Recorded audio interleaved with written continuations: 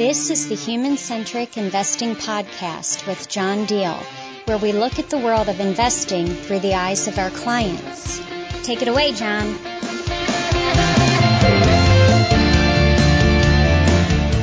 Hello, financial advisors. This is John Deal, Senior Vice President of Strategic Markets at Hartford Funds. Welcome to episode 27 of the Human-Centric Investing Podcast.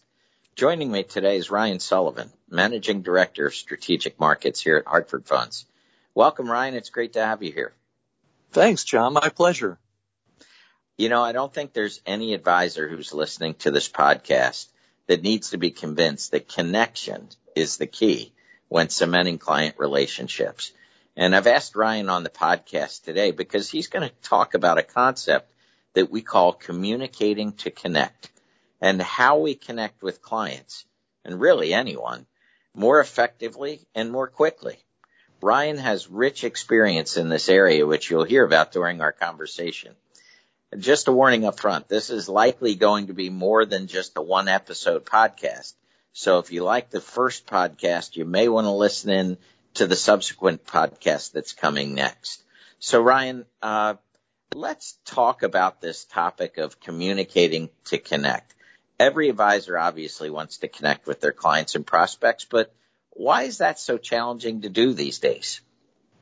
Thanks, John. And that's something where we could easily do a whole episode just on those challenges. We know it's a process. Obviously, folks need to communicate before they can connect. From connection, advisors obviously hoping for, working towards commitment.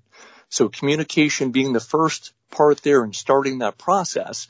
And yet there can be challenges right from the get-go.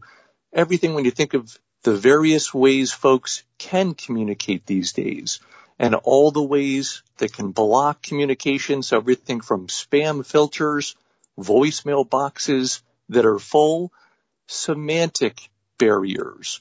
So I've seen where advisors in addressing groups of all women started off by saying, hello, you guys, and immediately creating barriers to that communication and connection.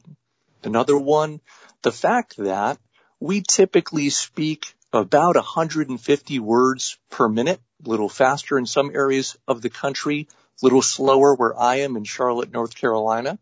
But people can listen at up to 400 words per minute, or in short bursts in the study at the University of Missouri at up to 1,000 words per minute. So you think about the fact that people have more brain processing power. As you're speaking as an advisor to a client, the fact that their mind can wander, and let me be clear up front, I'm not suggesting that people talk faster. It's kind of like eating food, that we all could eat faster than we do, but that really wouldn't help much with digestion. So we'll talk about some ways that advisors can help use that additional brain power that clients have to help further that connection. The last one, relative to the problems with communication, the physiological barriers. One important one, especially for older clients, is hearing loss. So according to AARP, up to 80% of the people in the U.S. who would benefit from having hearing aids don't have them. 30% of folks who do have them don't wear them. Very often this is men. There's a bit of vanity as we age, John, if you'd agree, where we don't want to be seen wearing things that make us appear or feel old. And that's something we've heard backed up by the MIT Age Lab. I'm sure a lot of folks on the call are familiar with the Age Lab research and our relationship with them. But why does that matter? I'd be surprised if many folks have heard about a study at Johns Hopkins that shows that if our clients have hearing issues that aren't addressed, they have up to 3 times the likelihood of a fall and up to 40% faster cognitive decline. So think about that advisor trying to communicate with the client, and I'm going to guess every advisor out there has noticed that male, if it's a couple, they see with the husband that they're not fully tuned in. Maybe they're faking that they're listening. They're not responding as one would if they didn't have hearing issues. I'd challenge those advisors, encourage those clients to get their hearing checked. It's more than just that ability to communicate, that ability to help clients from having cognitive decline later in life, certainly a focus for advisors. So that's the initiation, or I'd say the first level of problems. The other one, and this does tie to some of the age lab research, the trouble getting on someone's personal agenda. And again, for folks familiar with the age lab research, they've probably heard about this concept of the challenges with the volume, velocity, and complexity of what everyday clients have to focus on, that it's tough for them to focus on the next 30 years of life when they're really more focused on the next 30 minutes, and they have trouble getting around that. So this volume, the fact, I think folks might be surprised to find out on our planet there are 15 million text messages sent per minute, 45 million WhatsApp messages. That's not even including things like Facebook Messenger. So more volume in how we're connected with, the ways that folks try to communicate with us, the velocity of information and the expectations around that. John, I don't know if you've ever had any formal etiquette training. Oh, of course. Of course. Well, I'm guessing many folks on the call probably have not, but we can guess together. John, what would you guess if you went back to 1860 and the appropriate amount of time for someone to respond to a letter that they received via the Pony Express? I'm going to say 2 weeks. 2 weeks. All right. So 14 days. Can we agree that these days we have, if it's friends, family members, clients, they call us or text us. If we don't respond in 14, maybe minutes, sometimes it feels like 14 seconds, that they're then pinging us using another mechanism. They're calling, leaving voicemails, sending text. So I've heard advisors say they feel like they're playing a consistent game of whack-a-mole. If you've seen that at the carnivals where you've got the mallet, you're just bopping things as they pop up at you. The last one, the complexity of what folks are dealing with these days. So one example, certainly from a financial perspective, that clients can get information on the internet and certainly from other sources that may run counter to what advisors recommend or the things they typically talk about. So certainly Bitcoin is a recent example of that. I'm guessing many advisors fielded questions about whether clients should be putting all their money in Bitcoin. John, I'll tell you, I know you know that my wife's an infectious disease doctor. She tells me every week stories about patients that she sees who are convinced, based on something they've seen online, that they have Ebola. And she has to talk them down from that. So the complexity of information, I'd say the easy accessibility of information and things that run counter to what advisors would recommend.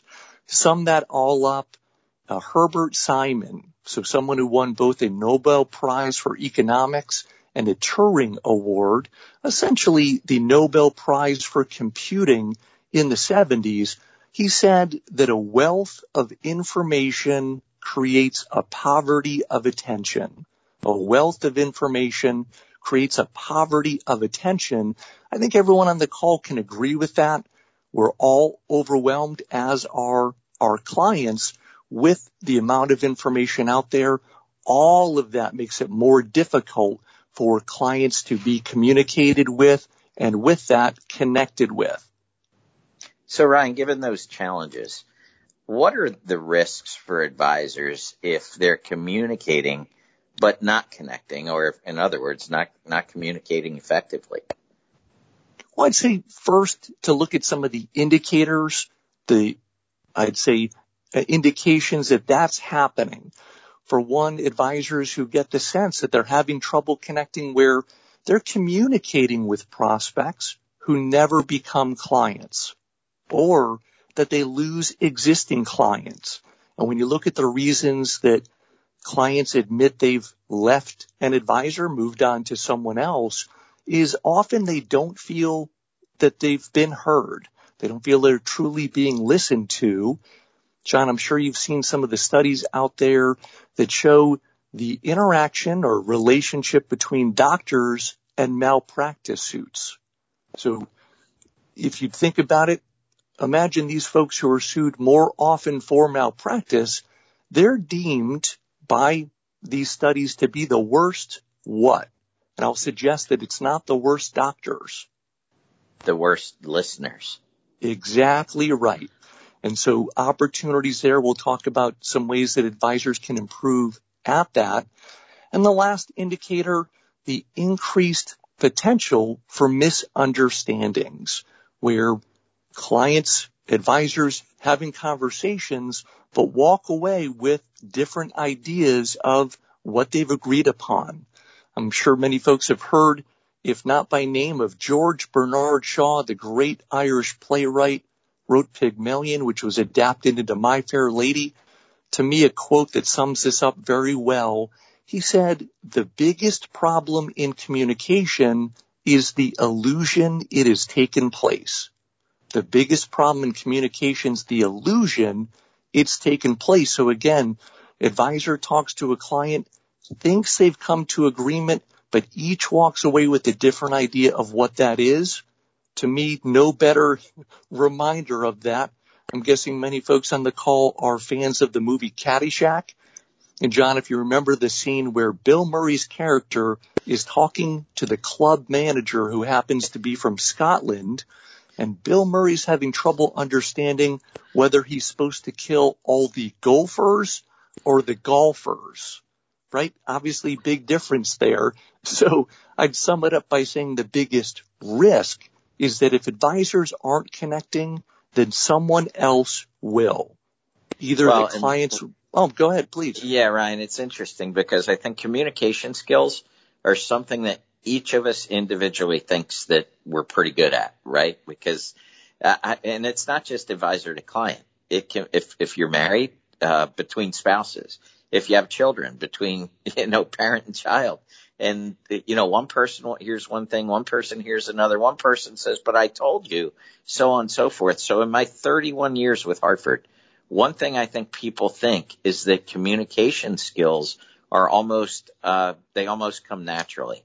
And what I found over time is that everyone can improve their communication skills, whether it's in verbal speech or whether it's in listening skills. So I guess part of the result of this podcast, Ryan, might be, or a goal of the podcast, is maybe first we kind of take an inventory to see maybe how we actually are doing from an objective standpoint rather than just telling ourselves we're pretty good at this. And then thinking about what we could do to improve. So along those lines, Ryan, when you think about this, what can advisors do? How can they almost audit themselves, or what can they do to better connect? Not to say they're not connecting today, but what can they do to be even more efficient, more effective in their communication with clients and prospects? Great question. And I would suggest for advisors to create what we'll call real connections. And REAL, R-E-A-L, is an acronym that advisors can use and easily remember the different ways in which they can and arguably should seek to connect with clients and prospects. As we talk through these, the importance of creating these connections won't be groundbreaking, but as we know, there's a big difference between common knowledge and common practice. So the nice thing as we go through each one, advisors can rate themselves. I'd encourage them to do that in each of the categories relative to how they connect with each client to get a sense of if and where there's room for improvement. And as we'll talk about, the first advisor to get to the letter L, and we'll talk about what that means, wins for reasons that we'll talk through. But I'll just mention, we'll get through the first two letters in all probability today. There's a lot of meat. So if we don't get to all four today, we'll certainly do that in the next episode, kind of a cliffhanger for folks listening to the call. So Ryan, let's jump in. What does the R stand for in your REAL acronym? R stands for rational, and that's probably the easiest for most advisors. The focus here is on facts and figures. I've had some male advisors admit that it's easier for them to connect, often with male clients at this level. And really the three big goals relative to rational connections, this is the stage at which it's important for advisors to establish credibility, both in their firm, their investment process.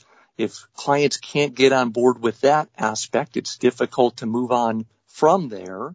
But there's a lot of risks at this level of connection as well. Things like ego.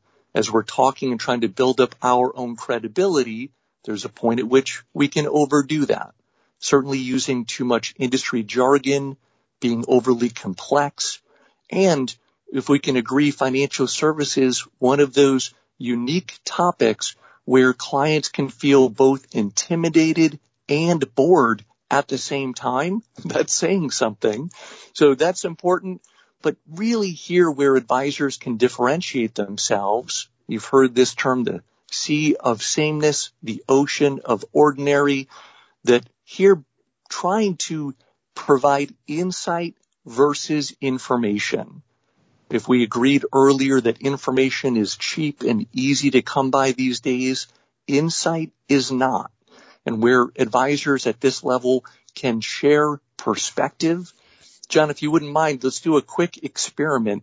Now I'm going to give a safety warning for advisors listening to this. If you're driving, don't try this right now, but I'd encourage you to try it later on. So John, if you wouldn't mind, just raise your hand up just above your head, directly above it.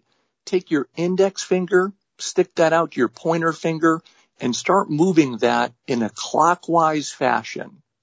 All right, so I'll let you do that for a moment. You're moving your hand in a clockwise fashion.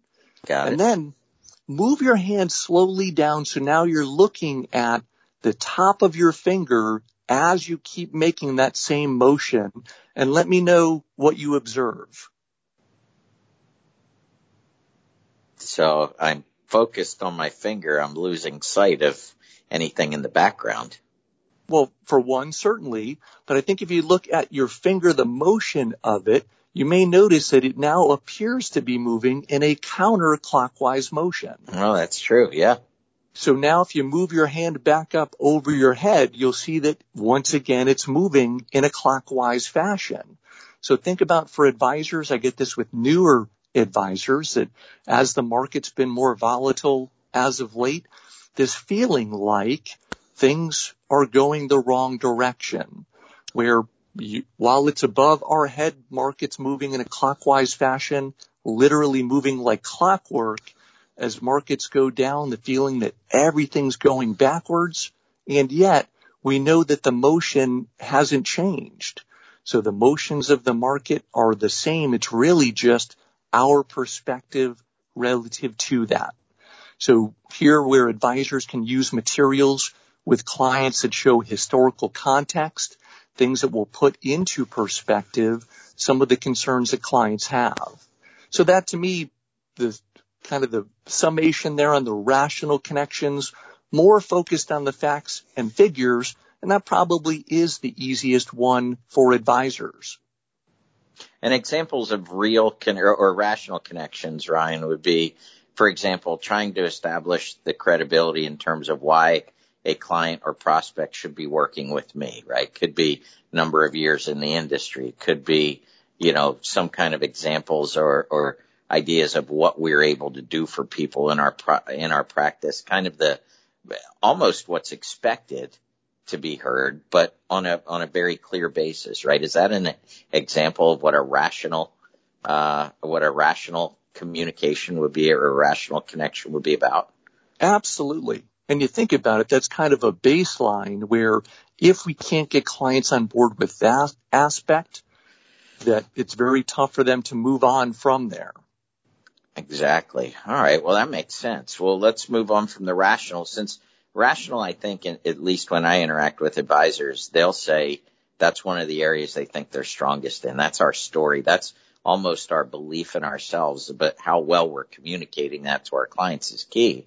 But what does the E stand for then in the REAL acronym? So that stands for emotional, creating emotional connections. And we'll hunker down here for a bit that this one's very important for advisors to get right. A lot of opportunity in my experience as I travel the country. I think, John, you'd agree. So for one, I talk about a concept I'll call getting clients in the water. So maybe you're a fan, as I am, of Shark Week on TV. And I can tell you, as I'm sitting safely on my couch watching this on TV, I'm not overly afraid of sharks. I find them fascinating, but really no sense of fear. Versus if I were in the ocean, we've all had that experience. You've waded out into the ocean, you're about waist deep, and you feel something brush your leg. All of a sudden, the fear, the panic. So my point here isn't that we should go out of our way to make clients fear or feel fearful. Probably just the opposite. We've seen some Age Lab research that shows that can actually turn clients off. But here, connecting with the feelings that clients have. How do we get them more connected? So give you some examples. Certainly, our advisors will agree that some of their male clients tend to overestimate their risk tolerance, that they kind of forget that Great Recession now 10 years ago, and they've put that out of their mind. They feel like they're able and willing to take on more risk than they may be able to. So instead of here just focusing on the facts and figures, it's getting into the other aspects that are important to clients. So certainly we've talked through the Age Lab research about what they call the jobs of longevity. And this isn't job as in occupation, but really preoccupations. What people have in their mind that keeps them from focusing on doing other things. So their concerns about their own future, certainly that of their parents, their kids. So getting into some of these other things that are top of mind that have more emotional impact for those clients. For advisors doing financial planning, certainly the ability there to get deeper into conversations on things that really matter. And I've heard the generalization, as I'm sure you have, John, that it's easier to connect with men on facts with women on feelings. If the guys want to know the facts, the women want to know the impact of those things on their family. To me, somewhat of a myth. I think there's room for balance. Both men and women can be connected with in both ways, but I'll give you some concrete examples here.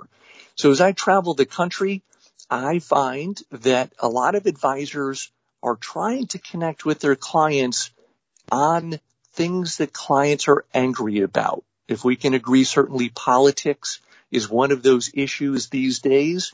Depending on where you fall on the scale, everyone seems at least a little mad about something.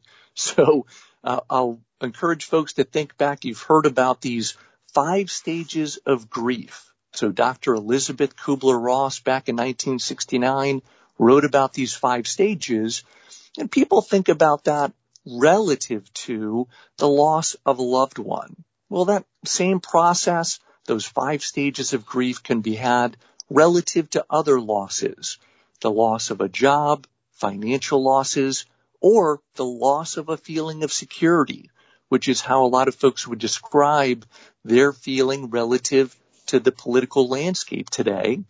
But let's go quickly, John, through this example of the 5 stages, and let's point out where advisors may have an opportunity to improve how they connect. So here's my quick example. Imagine that I go out to my car today. I go to start it and my car won't start. What's the first thing most people would do? They turn the key once, the car doesn't start. What do you think they do next? Turn it again. Turn it again, right? So that's denial. I turned the key, it didn't work, so I'm going to pretend that didn't happen. Going to turn the key again, that first stage of grief, the denial. The next one If you're like most folks, maybe you share a few choice words, bang on the steering wheel. Now we've reached the anger stage. The next stage where we plead. I don't know about you, John. I always name my cars. Mine's named Norin. So here's where I'd be begging Norin, come on, Norin, I need you today. Don't let me down. We're bargaining. That's the third stage of grief. The next, where we start thinking through all the problems that are going to be caused by our car not working. For me, it's most often I'm heading to the airport, so now I'm going to miss a flight, which may cause challenges in getting to a particular speaking engagement. So the depression sets in. Oh no, this is horrible. Everyone's going to be mad. I'm messing everything up. It's the end of the world. The last stage is acceptance, where I say, all right, I guess I'll call AAA. I'll contact the advisor consultant I was going to be traveling with, start working through plan B. Now think about those 5 stages. At which of those 5 stages does something productive actually happen? I'm going to guess at acceptance. Exactly right. And so here, as I find this, advisors speaking to their clients about what's happening with politics, they happen to know what angers that client, and they almost connect at that level. But as we just showed, nothing productive happens at that stage. It's not till we get to the acceptance stage that anything productive can happen. So the encouragement there in connecting with clients, moving them as best you can to that acceptance. So if that's the state of things right now, what do we do about it? Let's talk about how that impacts our investments, our long-term planning, and move from there. So Another Ryan, example, would please. you say that that's where most advisors get it wrong? Is that they try to jump in on a negative emotion or an emotion at the wrong point of actually where action will happen? Well, I'm not sure if that's wrong. There is a sort of connection you can make at that point, but if advisors' goal is certainly to be productive in helping clients move forward, then I'd say there's room for improvement. If we, instead of connecting at that anger stage, can move clients as quickly as possible to that acceptance stage, certainly more productive for the advisor and the client. That makes sense. And I'm sorry I interrupted you. You were going to add another example, I believe. Oh, you bet. And especially relative to emotion, there's a lot of information out there now about the importance of empathy. If we can agree on that, seems everywhere you go, the importance of empathy is out there, and I'm not going to minimize that, but let's do a quick scientific test, John, if you're open to it. I can encourage our listeners to do the same. Again, if you're not driving, don't do this if you're driving for reasons that will become immediately apparent. So I'll share this and then we'll explain why it matters. And John, if you're open to it, you and I can do a quick exercise to improve at this. But what I'm going to ask, John, is that you close your eyes. I'll ask the listeners to do the same. Again, if you are not driving, then what I'm going to ask you to do, John, is to snap your fingers using your dominant hand 5 times.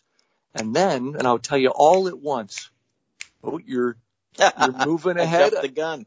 You jumped the gun. So let me explain it. Okay. Then we'll have you do it and the listeners do it. So you're going to be closing your eyes, snapping your fingers 5 times, and then with your pointer finger, just your pointer finger, trace a capital letter E on your forehead. Just your finger. I barely stopped an advisor from using a pen to do this. So I'll repeat it, then let you do that. So again, we're going to close our eyes, snap your fingers 5 times, and then trace the capital letter E with your finger on your forehead. When you're ready, please go ahead.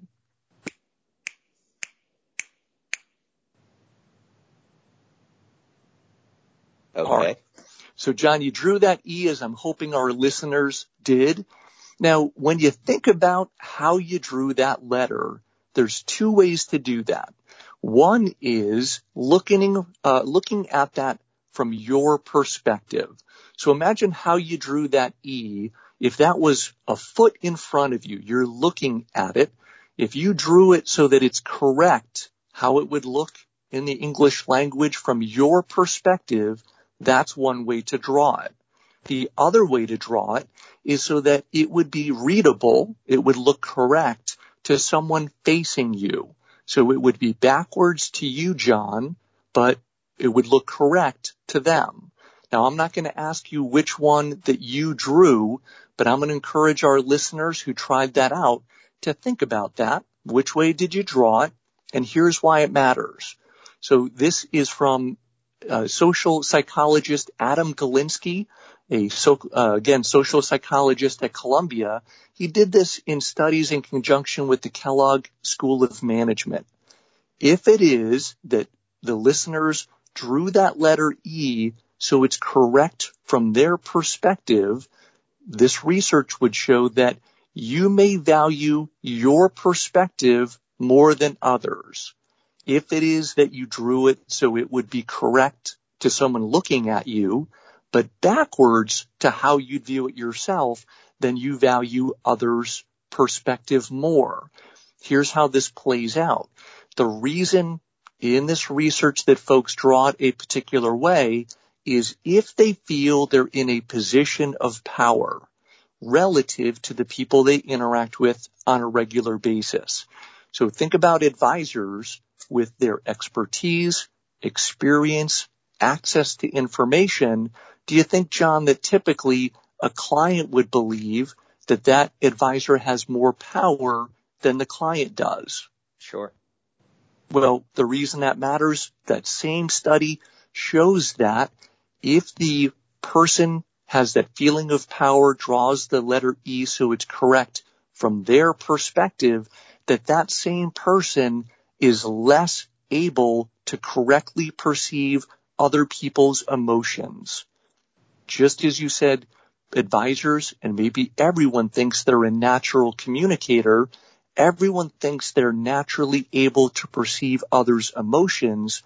But if it is that we have this perspective, we value our own perspective more, we're less able to perceive others' emotions correctly, but we can improve it upon that.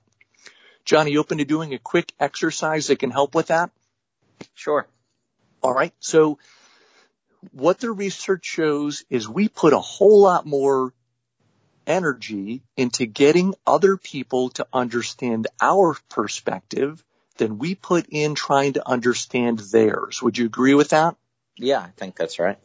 All right. So this exercise, John, you and I are going to work to literally meet in the middle. So what we're going to do, this is going to seem kind of like the countdown to playing rock, paper, scissors. But what we're going to do is we're going to count down from the number 3 to 1. And then we're going to say literally any word in the English language. Most people have a vocabulary anywhere from 20 to 30,000 words that they use actively in the English language. You and I are going to see how quickly we can come to the same word. So again, we're going to count down from 3. We're going to say literally any word in the English language and then see how quickly we can come to the same word. So I'll explain as we go, but let's count down from 3 and we'll say a word and we'll go from there. So 3, 2, 1, chicken. Dog. All right. So chicken and dog. Now let's think about what those two things have in common. Any word in the English language that may be a common connector to those two. So we'll count down again from 3 and we'll say that word, see if we come up with the same word. 3, 2, 1, animals. Animals. So we're right there. Now there's a slight delay in the call. I'd encourage for folks who are doing this on their own, you're doing it live. When you count down from 3, you're saying the word at the same time. Now John and I have worked together for years, so maybe a bit of a unfair advantage in getting to the same word more quickly. But to do this exercise, with your friends, your family. You can improve at it. We've had folks, once they do this, can get to the same word, the first time. Often, the point to all of that is how quickly we can come to a common agreement. We seek out that ability to connect and agree. Does that make sense? It does. All right. So, Ryan, we probably, given the time, looking at the time of our podcast episode here, we probably need to start winding it down. Is that okay with you, or is there something we need to close with before we leave this emotional part?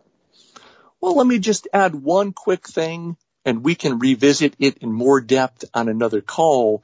But the fact that when we're talking about emotions, that how people interpret our emotions, there's room for misinterpretation.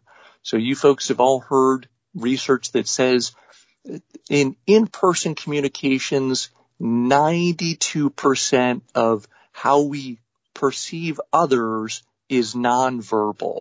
And that may be an oversimplification of the research that comes from.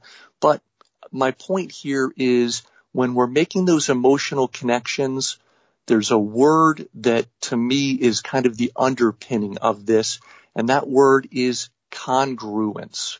So a little scientific, but the fact where our body language, what we say, the words we use, when those agree, that makes for a much stronger emotional connection.